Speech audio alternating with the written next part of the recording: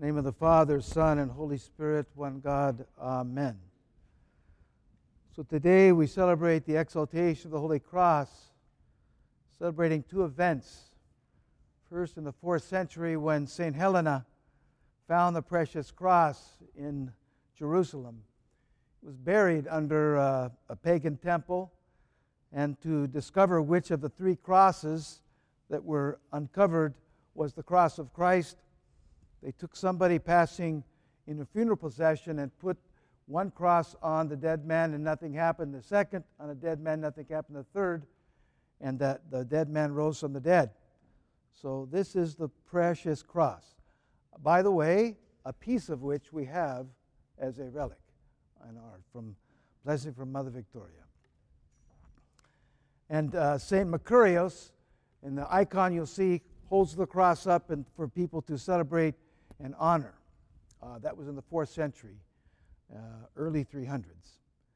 The second is the recovery of the cross from the Persians in 328, when the Emperor Heraclius recovered the cross and brought it back to Jerusalem. On his way to take the cross, following the steps of Christ, he was miraculously stopped in his tracks. He could not move forward, and a patriarch Zacharias was given a vision from an angel saying that he needs to take all his royal clothes off and come in as Christ did, barefoot and in pauper's clothes. So he did. With great joy, he took the cross and established it again in its rightful place in Jerusalem. So those two stories, accounts, are what we celebrate today. But we always, in a sense, understand the cross is a celebration.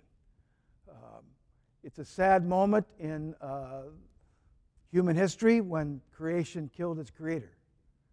But a power that was given to us through that death is what we celebrate and honor today. So I want to take you back. I was thinking of this to the account last week when the Lord gives this parable about a vine dresser who rents his vineyard out to some servants and sends one of his servants to get the prophet, and the servant is killed. Okay, another servant is killed. Another servant, and finally his son, and they kill his son. And so the question the Lord asks the Pharisees is, what will they do to those wicked? What will they do to those servants? And he says, he will destroy those wicked men miserably and lease his vineyards out to other vine dressers. Well, what did the Lord really do? This is profound. What did the Lord do when he died? He died for them. He died for them. He died for us. He opened to us the blessing of paradise. He opened to us in our sins the door of salvation. He opened to us redemption, salvation, enlightenment. This is what he did. Even the Pharisees said, what should they do to him? What should they do to those servants? They should throw them, cast them out. And what did Christ do? He took them in. He took them in. He said, no, that's not what I do. That's not why I died. I didn't die because I wanted to cast people out. I died because I wanted to bring them in. This is a very different response, because even the Pharisees said what should have happened was cast out. And he said, no, what happened was to come in. So he opened the door for us. This is a very profound action of our God. So what happened at the cross? Death was brought to life, sorrow to joy, and condemnation to redemption. So I want to speak a little bit about each of these three. So death, he delivered us from the snares of death and swallowed up the fear of death. This is what the cross did and does. It's what Christ did on the cross. He took death and made it life. He took this moment of great tragedy and made it a moment of great victory. So we venerate that cross. We glorify that cross. We glorify Christ's victory over death. So how can we kind of bring that into our own life? Remember one time Father Hopko said,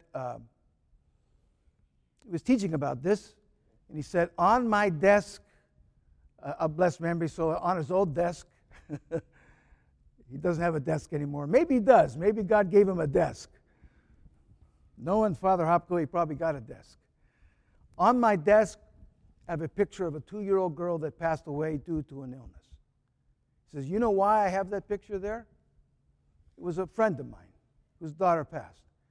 Every time I look at that, I want her life not to be in vain. I want to make my life better.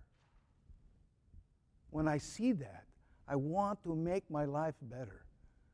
You know, for us, we need to understand this. No Christian death to us, no death to us is in vain. It should inspire us, because for them, it's a gate into paradise. Thanks be to God. Thanks be to the cross. But, you know, the Lord says, if a grain of wheat dies, it stands alone. But when it dies and falls into the ground, it bears much fruit. You know what? When somebody dies, you know the ground that death falls into? You. It falls into your life. Those things, those virtues that person had should become yours. You need to emulate those things. You look at that person and say, look at all the good qualities here. I want to practice these things. I want these things to be mine. I don't want that death to be in vain. I want that death to mean something to me. You know, we have stood next to many who've died. We've seen the courage where they faced death. We see the humility, the standing strong in the midst of difficult times, in the midst of moving toward death. We see this. We take those qualities on ourselves and say, Lord, help me emulate those things I saw in that person. No death should be in vain. Very powerful thing for us as Christian people.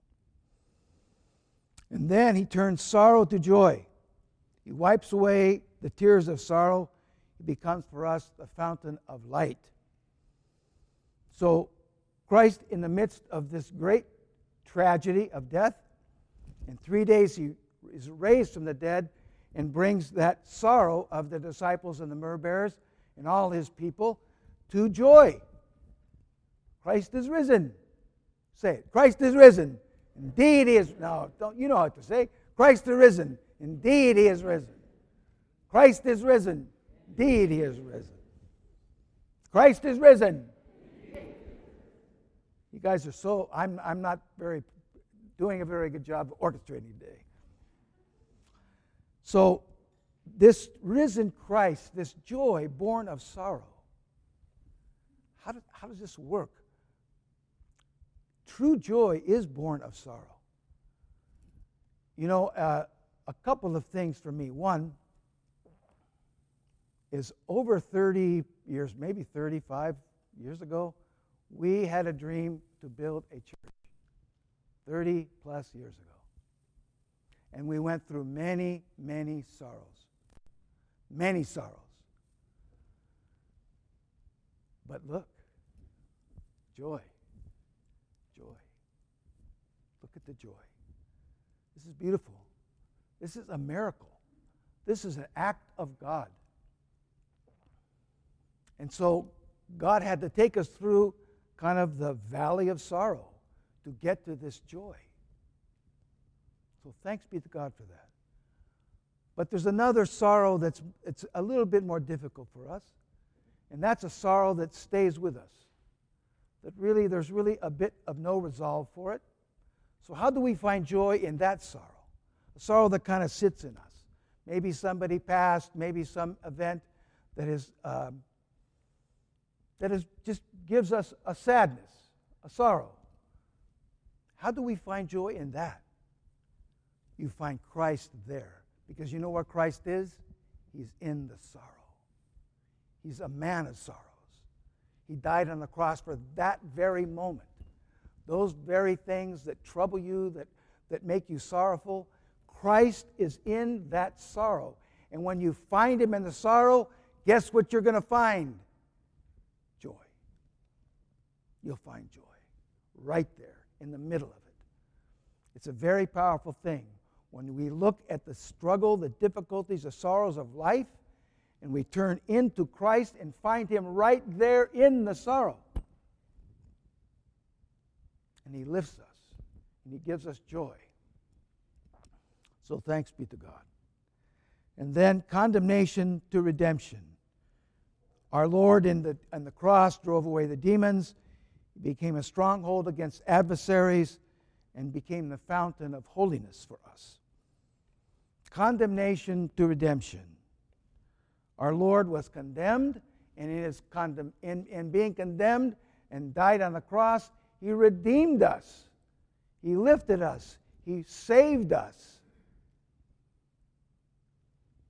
So I was thinking about this just personally, about redemption.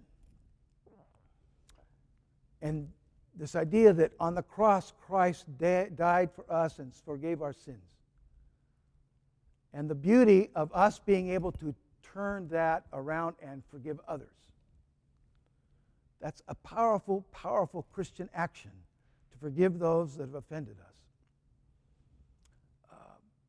But I want to encourage you in one thing, because this has happened to me just recently, and I'm very grateful.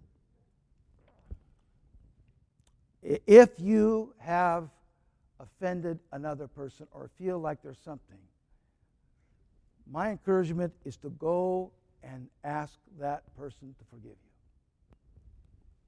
I'm saying this because this lifts a huge cloud away from relationships and really lifts a cloud off of the kingdom itself.